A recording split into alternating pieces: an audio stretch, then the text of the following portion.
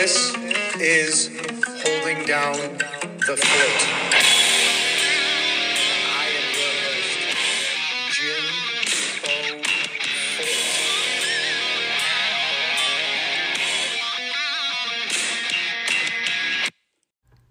Today we welcome to the show former big leaguer Bill Selby and his son Eli. Bill and Eli are currently a dynamic player-coach duo at Northwestern Mississippi Community College. The two of them are off to a hot start this season. They have some big guys stepping up in big spots, so we're going to jump into that. They're going to weigh in on some of the new rule changes around the MLB, and we're going to talk to Bill about some of his big league experiences, like homering off Mariano Rivera, having some Hall of Famer friends, and much more. Thank you guys very much. We can't wait to jump in with you. Well, I gave him a little bit of rundown yesterday. He knows he's kind of been around our program for, since he's been around baseball. So since I was a kid, it's a highly competitive league. The transfer portal's opened up so many windows. It's closed some windows, but there's a lot of it's a transfer league. So you got a lot of guys jumping backwards to get another opportunity to go somewhere else. So expectations are really high for a lot of teams, a lot of schools in Division II baseball here in Mississippi. We, as far as our team goes, we feel this team here is one of our best recruiting classes we've ever had, with the mix of, I put it in there last night, with the mix of speed, with the arms we've got, and with the athletic ability we have. We enjoy this group. Eli's probably, him coming back, kind of a shock, but definitely jumps in the mix in the middle of our order.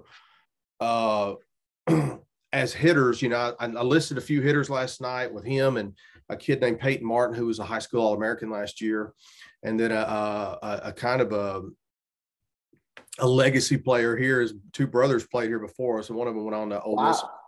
But Cade Leatherwood, they're going to jump in the middle of an order here of an offense that runs a lot. We run a lot. There's a lot of great athletes that are always on base, so that makes it easier for hitters. We have two transfer arms, one from LSU, one from Ole Miss last year that came back. They should mix in our fold pretty well, Braden Sanders and Brooks Rice. We added two more, another arm from Mississippi State, McLean Ray, and then another pitcher / outfielder and James Woods from James Smith from Ole Miss. And so, our fall was great. And again, like I say, it was a young group. And this is what I like about junior college so much is a lot of these kids grew up playing with or against each other. So there's some familiarity with the personalities and the way they play, or just what they do on and off the field coming into the fall. And so Eli could tell you, we meshed really quickly in the fall in our fall games. And so, I don't want to get too high about it. I'm not going to sell us short either. I'm not going to badmouth and say, oh yeah, well, this is another one of years, but we have high expectations. I know there's other schools out there that do too, but it's an exciting group that I think if the chips fall where that we hope they do, and we continue to develop and continue to work like we did in the fall, I think it could be a really good season for us.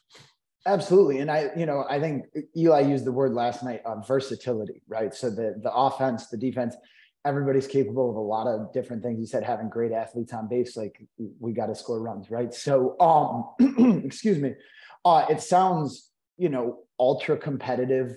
And I think you mentioning, right, the relationships or the guys, personality wise, being able to mesh quick, them playing in a similar area or against each other, they kind of come in knowing your expectation then, right? They know, the status of excellence that it is to come to Northwestern and to be a Ranger. So that's, I think, I remember talking to Mike Gambino from Boston College, like 4 or 5 years ago. It was actually at the convention we're missing out on right now.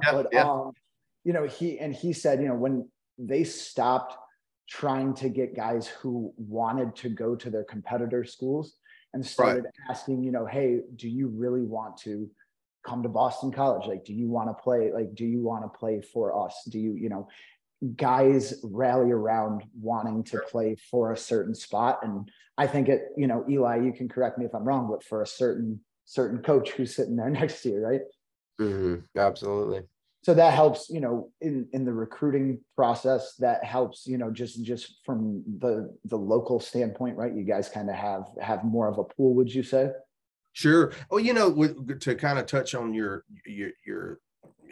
Coach Gambino talking about wanting to be there and wanting to be part of the program, that buy-in, and that's every level. I mean, it's every level. It's a little bit different professionally when it's like, look, these guys are paying my salary, so I'm all in for the Red Sox, or I'm all yes, in. And we're gonna get to those. And so, but when it comes to college, it doesn't matter if it's the highest of elite Division Ones or at any junior college or Division II, NAIA, whatever. When you can find kids that really want to be a part of what you do and your program, then you worry less about them standing on the side looking over the fence going, I wonder what it's like there, because this is where they want to be.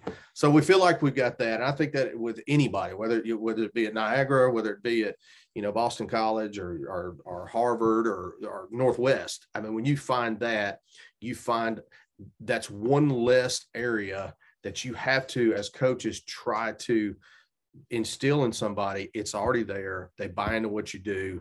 They're all for you. And that makes the season a little bit easier. Yeah, it should, you know, from just an overall coaching standpoint, right? You know, everybody's all in when they get there. And obviously chips fall where they may throughout the season. Sure. Playing time, guys go places, but like, I think the junior college level, you know, aligns with what I've done in player development, and like Absolutely. My mentality of like, hey, we want to hang your jersey on the wall behind you, right? And it's not your college jersey, but it's about moving guys to the next level. You feel like you're in obviously junior college is a place where everybody's going to move on from. Do you feel like it's a really fulfilling kind of role for you to see these guys move on and do, you know, great things at the college level and keep playing afterwards? Well, absolutely. And I think, you know, as far as our staff here at Northwest, we have 3 coaches. The head coach that we were roommates in college. And, wow. Okay. He played a year. We both played at Southern Miss. And so we played here as well. But he played 1 year of pro ball and then jumped right into coaching. So he's been coaching since he got out of coaching collegiately since he got out of college. Our pitching coach was somebody that pitched for us. Wow. And then went on to Southeastern Louisiana and pitched 4 or 5 years professionally. And now he's back. He's younger, brings a younger dynamic. But we're all products of the junior college system. I kind of like Eli, went off to school, came back my sophomore year and played here, and it opened up doors and avenues that I didn't have coming out of high school. And I think what helps us, I don't want to use the word sell, because, you know, differing from, say, junior college softball, where the opportunity to move on afterwards are there, but, you know, sometimes they get lost in, well, I just really want to go to school. Baseball, there's a lot of ambition to say, hey, look, I'd like to go here and play. I'd like to go here and play. I'd like professional baseball maybe on the table or whatever. So I think this is my 16th year. Wow. Is it 16? Wow. 16. Yeah. Unbelievable. I've been retired that long. You lose track quickly, right? I swear you know, that's part of our resume and part of our job description is that this is just a stopgap. This is just to, a ladder on a rung that we try to get them to the next level. And we're kind of doing what a high school coach is or a travel ball coach is, in the sense that we get them in here, we try to develop them as quickly as possible. If we can move them in a year, move them in 2, man, and keep up with them the rest of their career, it'd be awesome. So, you know, we've got guys scattered here, there, and everywhere, some guys in pro ball, and it's great to keep up. But we, you know, also on the negative side, if we feel like they've underachieved or we haven't done our job, then I also take it personal. So I think that's one of the big things about us here and a lot of junior colleges, that our goal is to get these guys playing 4 years and maybe beyond, if not, but not just 2. Amazing. Yeah, absolutely. And I'm going to just touch on something that you just kind of hit, the similarities to being a high school or a travel ball coach. So, one of my favorite athletes growing up, and he wasn't, you know, the most popular guy, but he averaged double doubles on the hardwood every night.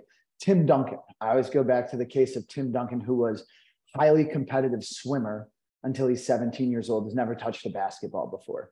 And Wow. I know, especially, in our sport, the window for, late bloomers is going further and further, down the age group, where I feel like I've got to start a 2U elite team for my son, or else he's going to be behind the eight ball right now. Sure. So, is the showcase style, kind of getting those kids out of the game before they ever have a chance to develop? And like, where on the scale do you think, like, is there a fixed answer? Obviously, Eli played very competitive high school and travel baseball. Some of the areas, hear things like that. The high school isn't as competitive. So it really is, hey, getting into one of those programs, and like, you might be 8, 9, 10 and pay $4,000 or $5,000 every year to be part of it, and then get cut from the showcase team because 80 guys come try out and it's the best one in the area. And hey, thanks for coming, but like,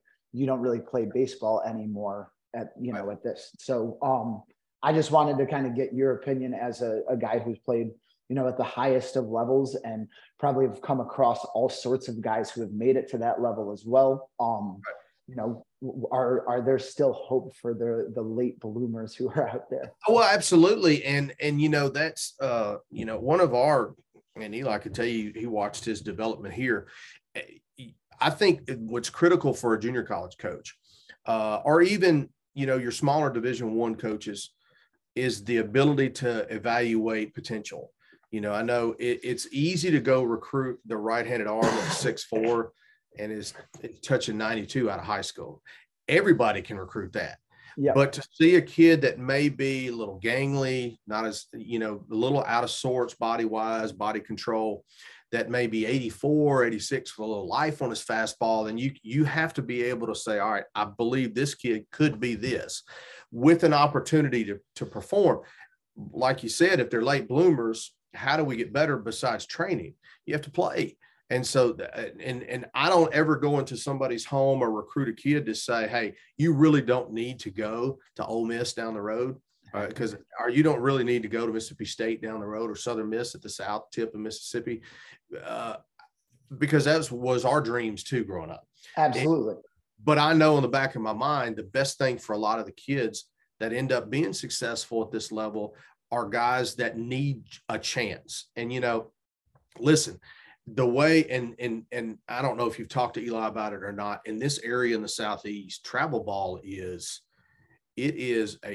it's an entity to itself. It feels like it's $4,000 or $5,000. I'm thinking that's a couple of tournaments nowadays. Yeah, I was being kind on the numbers, but it's continuing to kind of get out. It's investment, and a lot of parents have to weigh. Look, am I going to spend $10,000 a summer for my kid to play 12-year-old ball? Or can I just save for his college now? Well, I'd say, look, it just depends. I do both, Well, and if 11-7 keeps sticking around, like, what are you really going to get out of that, other than those, your top guys who go to the top places? And I think it almost creates this vibe in the game around, like, hey, D1 or bust, or guys, trying to jump over levels and not where they belong. I think it just goes full circle back to, like, sure, you want guys who want to be here in our program. And I think, the coaches can, sniff that out, especially, you guys who are better ones, right? You have to. Well, and I've told this to Eli, and he probably got tired of hearing it. And I say it to all our guys, and I just tell them, what's the most important for you in not just where you are today as a ball player and a student athlete, and making a decision on the next season or the next year or the next school is fit at, within the team, what are opportunities. And that's one thing. I want to play. Well, I understand that, but also you have to have a relationship with a coach. You can't just show up and say, well, he was one way, and then all of a sudden I don't like it. Well, then you've already got off to a bad start. It's going to be a long time for you. It's going to be a tough. It's going to be fit. It's going to be surroundings. You got to weigh all the pros and cons of everything you do. At that point, the name on the jersey becomes a little less important, and then it's about the name on the back of my jersey. And I say, well, that's kind of selfish. No, actually, I want to make sure that I can maximize myself as a student athlete and whatever program that's best for me to make their program now the number one thing. And the best me is going to make the best us. And Absolutely. so, And I hate to cut you off there, but that's something that I've always fully believed in is like anybody who goes into it and says, hey, you're being selfish. Like I've always, that's a good thing, right? Like absolutely. you're being selfish because you want to get better, because you have a higher standard for yourself, and teams that try to take that away from you, man, like that is, that is just not the place that you want to be. So I am all about us playing for the name on the back of our jersey. Sure. And then, are we back to travel baseball where it's like, hey, everybody's in it for themselves and showcasing again, right? So I think it goes both ways, but I think ultimately you guys are 100%, 100% right on. Like we need to be all in for ourselves, and that's the best way to help the team, right? If Eli hits every day and calls me as the coach and says, hey, you got to come in, right? Like my wife might not love it, but like you being selfish and us being all in on that, like it makes the program better when you go out. Makes everybody better. And you get well, right? So sticking to baseball, but we're going to roll into just a couple of the new rules that are going on, right? Whether it's pitch clock. I was big on Dominguez tapping the helmet for the ball strike review the other night, and everybody in the stand see it come up as a ball.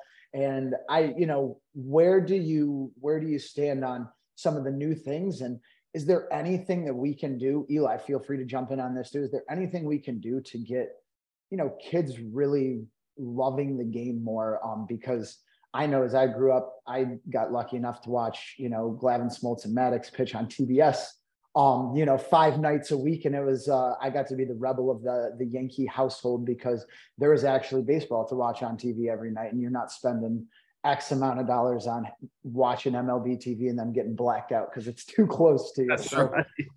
Outside of that, are these moves kind of helping the game, and are they getting kids more into it, do you think? In regards to the kids loving the game, I mean, now I think that baseball is now becoming more televised. Obviously, yes, there's always going to be people like that are going to say, oh, nobody wants to watch baseball. It's boring. I don't want to sit down for 9 innings and watch baseball.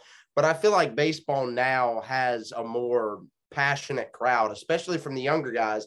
Because, I mean, you look at it now, you look at how the game's evolving today, the game's becoming more fun. I mean, you look at some of the guys nowadays, some of your Latin superstars that are flashy, like Tatis, Jazz Chisholm, Juan Soto.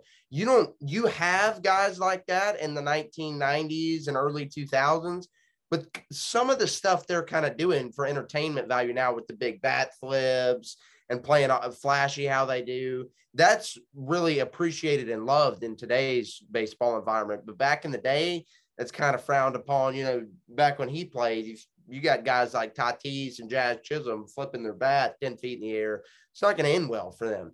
But now you got guys. Yeah, we can't really buzz you with fastballs too much anymore. Right? Yeah. Yeah. Now you got people excited about it. You got young kids getting into it, watching more baseball as opposed to some of the other sports. And I really do think baseball's trending in a good direction. I would say, at least professionally, from an entertainment standpoint. More of the rules that you said, I'm more of a traditionalist. I mean, I've never had to come into contact with it. I'm not big on the being able to challenge balls and strikes because, I mean, I've wanted to do that my entire career. Like that'll be more so of a thing where it's like having an umpire is a human part of a baseball game, and it always has. And in my opinion, it always should be. Do we have the technology to have a digital strike zone? Yeah, but then now you have the opportunity to have a digital strike zone. So what's the importance of a catcher framing now? You take that whole aspect out of the game, it changes the position of a catcher entirely. Oh, we don't need a guy like Jose Trevino back there who gets strikes better than the rest of the league, who'll get you on average probably 30, 40 runs per year just on framing strikes. We can stick somebody that's just a DH back there now in the program, just have somebody with a good arm and that can hit. Yep, just kind of, just stop the ball from going to the backstop. You're 100% on that. I don't really know how I feel about the new rule. I'm more of a traditionalist, but I don't think it'd be the worst thing in the world to have a couple challenges now and then in regards to the strike zone. But in regards to pitch clock, I'm not big on a pitch clock. I mean, I don't, obviously there's been a lot of implements in the game that, especially last year going through it with the NCAA, that have been put in place to kind of speed things up. What you mean, coming into contact with it last year, I didn't like. I mean, last year the big one was, as soon as you step off, now you have to make a baseball move or it's a balk. Well, now no more just you got guys stepping off and then doing a whole baseball move, and in turn, that takes longer time than it would if you got a guy just want to step off and check on the guy. Absolutely. You know? So I feel like there's been kind of an emphasis on time saving things that really don't speed it up, right? It really doesn't save that much time. I mean, you think about it, how many times is a pitcher taking 20 seconds to pitch anyway? 100%, man. That's that. I'm all in on that. I love it. You know, I played, what was it, Eli? About 8 years in winter ball during my career. And baseball was an event, like I don't say a party, but it was, the family took them, and it was different in the sense that it was a lively time, especially in the Dominican Republic. Your Wednesday night game was just like, it was the country shut down. Yeah. So when you have, to me, a lot of it, and again, I'm for the human element. Again, I'm a traditionalist. I played 15 years ago, but when it seems like a lot of the rules are restrictive, okay, we need to shorten the time for these games. Well, why don't you make the time of the games that you're playing on average more enjoyable? And then you wouldn't have to worry about restricting if we go 5 more minutes longer. You know what I mean? Or this pitch, some of the elements in these games, whether it's a pitch clock, well, some of that slow playing is a confrontation between a pitcher and a hitter. You know, there's a mental warfare that's going on there. And if you're trying to, quote unquote, perfect the game, we play an imperfect sport. We coach an imperfect sport, where I'm not going to make every pitch every time. I'm not going to get a hit every time. So imperfection is part of the sport we enjoy. And so when you try to make our sport perfection, well, then you lose the element of fun, human error, or then it becomes a robotic game. And Eli said, before I was you threw bats around. I've been hit because guys flip bats. Not even me, man. In the order. I've done it. I mean, I've worn a lot of them. But elements that draw the younger crowd to excitement is what you should be focused on. Hey, if this is fun, hey, you want to stop it? What is the summer team, the Savannah Bananas? Yeah. You know, I'm not trying to plug them. I don't know. I haven't done enough. I mean, I know just from I'm not saying that the major league standpoint. There's a lot of money. I don't know that the major league game can get to that, but I think what Savannah centers around, not only good baseball, but is an event where a family can go and be entertained. Baseball players are entertainers in the professional level. It's fun to go to the game. Behind you is an entertainer. Now, albeit he's probably the best in the game in my eyes, if not one of the top 3, but he's an entertainer first and foremost. He's bringing people in 3 feet of snow, fill a stadium where you can't feel your body because you're so cold. He's an entertainer. So what he does, if his product, not just by his talent, but his personality, his actions, the way the flow of the game goes, because he's in there, those things make a difference in the enjoyment of a game. So when it comes down to the rules, there's some rules maybe here, there, and everywhere.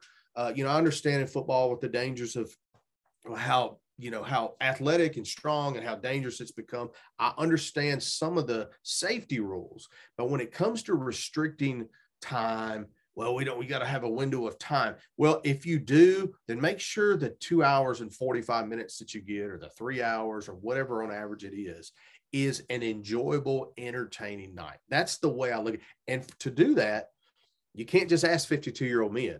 You have to ask the fans, not just the older people that watches baseball, the traditionalists. You have to ask, what was it that makes people in the Dominican Republic or in Mexico or Venezuela or Puerto Rico, where I went to play winter ball, why do they enjoy the atmosphere so much? What is the atmosphere like that makes it more enjoyable? You're fixing to have the World Cup of Baseball is coming up, right? World Baseball Classic. How enjoyable is that going to be? How much fun is it? Yeah, how much fun is that? Well, the pitch clock makes it a lot more fun to watch. No, it's No the way one the said guys no, but perform and the way they interact with each other and their love for the game. So, listen, rules are rules. People are going, there's always going to be guys, well, we got to do this, we got to do this. I understand that. But if you're trying to restrict or make a game perfect that's not designed to be perfect, then you're losing a product that's natural. You know what I mean? That's just the way I look at it. absolutely. And I just asked because I have personal experience. The COVID year, I went to spring training with the Angels to be a pitching coach. So 2020. Right. And it was, we still had short season. I was going to go to Orem, Utah. Sure. So it was the Dominican Summer League had big league step off, pick off rules. Right. But short season, low A, high A, double A, all had these new set of, if you step off baseball move, you can't inside move to second. So we get together as a staff on, the first couple days, right? And we're like, how in the hell are we going to teach these guys a new set of pickoff? And like, we're asking each other questions and poking holes in the rules quick, like just in our first group meeting about it. And we're like, oh man, this seems way more difficult than it is going to make it better, speed it up, or like, why are we doing this stuff? Yeah. And like, we're inside spinning to second on the stopwatch to see if it's faster. Like, you can't step off and not throw in. Wait. Is this the game that we play? Like, what? I thought I'm coming game out of it on the professional level. And I've got to teach guys who've done something their whole life the way I did it my whole life, the way Buddy Carlisle, who's 50, has done it his whole life and played in the big leagues for it's new this year and none of us know how to do it. And we're going to teach them it today. Like, it seemed like there was such a disconnect between, Absolutely. Hey, is this making it more fun for the fans and the experience enjoyable? Or are we just trying to come up with rules that make the time amount shorter? So exactly. Love where you guys are at on that. And we're all in right there. So, last thing that we're going to kind of run down through, I've just got some kind of some career questions. We'll go through them kind of quick. But I've got some personal things that kind of stand out to me as a kid from Cooperstown. I've watched a lot of baseball. I watched a lot of your era baseball. Any big moments, on and off the field, that really, stand out just in your head? Yeah, I tell you what, I've had some friends back when I played. I had a lot of friends that I played with and I went to school with and stuff that I was like, man, we're going to come watch you when you guys go to Texas, or we're going to come watch you if you guys go to Atlanta, or blah, blah. And I told them, and this made the biggest impression on me because I was always a baseball fan before I was a player. You know what I mean? I was a player, but I always stayed a fan. If I was in the locker room with Roger Clemens, I was still a fan of Rogers, even though he was my teammate, or Jim Thome. And my locker's next to Jim Thome, and I'm talking to a guy that I always admired as a fan. So, but I told my friends, I said, look, if you want to really enjoy something and you really want to get something out of it, come to spring training. I see, because at that point you get to see the guys not just go out and have 3 or 4 at bats or throw 5 or 6 innings. You get to see them work. And you go for a few days and you watch them work every day, and you get to see a normal person, a normal guy who's a superstar. And so some of the most fun times I ever had were the spring training games, just the times of getting down there, bolting after practice and going fishing, or playing golf for a little bit and jumping on at the fishing hole right there on the course. Or spring training was a collection of the best in the world and watching them work. That was amazing for me. Now, there's great highlights and moments in my life, and people always ask, well, was your home run off Mariano your most memorable home run? Well, yeah, that everybody saw, but my most memorable home run was the first home run I ever hit in minor league ball. And it's so vivid because we were in Auburn, playing in Auburn in the Penn League, and it was raining. And I can remember I come off a season where I hit a whole bunch of home runs at Southern Miss, whole bunch. And I'd gone a couple of weeks in short season. I'm like, man, I still had hitting one. I was hitting pretty well. Yeah. The first one I hit, I remember it was in Auburn, New York. And I remember I was watching it all the way. And I almost missed first base. And when I hit it, I tripped and I just went in the mud. And I remember that as much as I do any other hit I've ever had. So, you know, some of the things that happen that everybody sees on TV are great. Now, listen, I'm thankful for every minute. But some of the things I experienced, whether it be hitting coaches like Bill Madlock was one of the best I've ever had. And I had him in Buffalo for a little bit. And he was just, and somebody asked me, what made him so good? I said, he was accessible, you know, and they were like, well, why? I said, because he was like me. We got to the park early, whether we were in Toledo, whether we were in Columbus or Buffalo or whatever, we got to the park early. I had a routine. He didn't try to change it. And if we needed an adjustment, we did. And then we go back in and we cook a bag of popcorn and go play cards.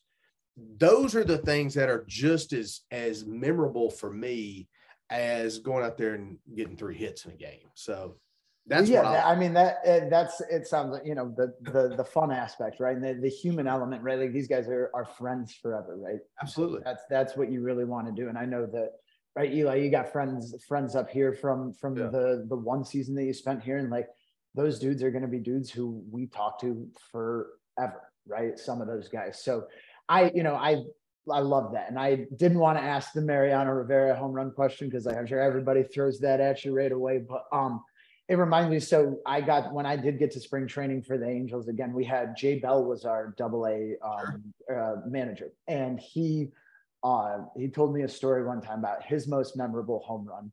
And it was the year that the Diamondbacks won the World Series. It was middle of July, just regular old game. And they're playing at home. And it's the 7th inning. So they pick a fan out. And if there's the 7th batter in the 7th inning hits a home run, this lady gets $1 million. Oh, and so he's like, oh, there's 2 outs, nobody's on, and I'm like, oh, all right, like there, you know what? He gets up and he just unloads out a grand slam after this guy goes walk, single walk. Like he finally gets up with 2 outs in it, and he wins this lady $1 million for on a home run. And he's like, I will never remember a moment like I remember that one, seeing that lady after the game and being able to walk over there and give her a hug. So change someone's life with, you know, they went on to win the World Series that year. And that's what stood out to him. I always think that that's, you know, about the fans, about the people you're around. It's about, you know, exactly what you said too. So second thing, right? Obviously children, marriage, all the fun things that happen in life along the way. A place that you really like when you played away in the big leagues, favorite clubhouse to roll into, whether it was the clubby who made it special or just the facilities, favorite place to go play as an away player. As a Tampa had their and their, you know, a lot of people go, it's on the wrong side of the bay. They built their stadium on the wrong side of the bay, and you know, you got to go across the traffic. I get it, but that visitors clubhouse was hands down the best ever. And it's from the clubhouse attendance and whether it was, you know, the meals they cooked, the service you got, the availability. Tampa was the best visiting clubhouse that I played at. Now they were all good. Don't get me wrong. I mean, you know, people are like, well, you know, I mean, it's all the major leagues. So you had that answer pretty quick, kind of. Right. I mean, Tampa to go on the road, Tampa was really good. Yes. Awesome. So out of all the teams, favorite place to be at home, what felt like you know, home the most? Cleveland, no question. Absolutely no question. And not just the Cleveland experience, because I was drafted by the Red Sox. And right. I came up through the Red Sox system and playing at Fenway Park was, you know, I mean, you go to the park every day and you're like, oh my gosh, you imagine all the players that played here. Same thing when you walk in. I played in the old Yankee Stadium. And you don't come in off the street. You come in through the outfield, you know, and you walk through that, and all you can think of is Mickey Mantle played out here, Joe DiMaggio, but Cleveland, at the time I was there, not only were they the ones that said we believe, we embrace, even though I was a utility player, a small guy, all their organizations first class, and my experience in Buffalo was as good as anything I played in all of minor league and all of baseball. And just from the top of the food chain to the bottom, and they're playing at Buffalo.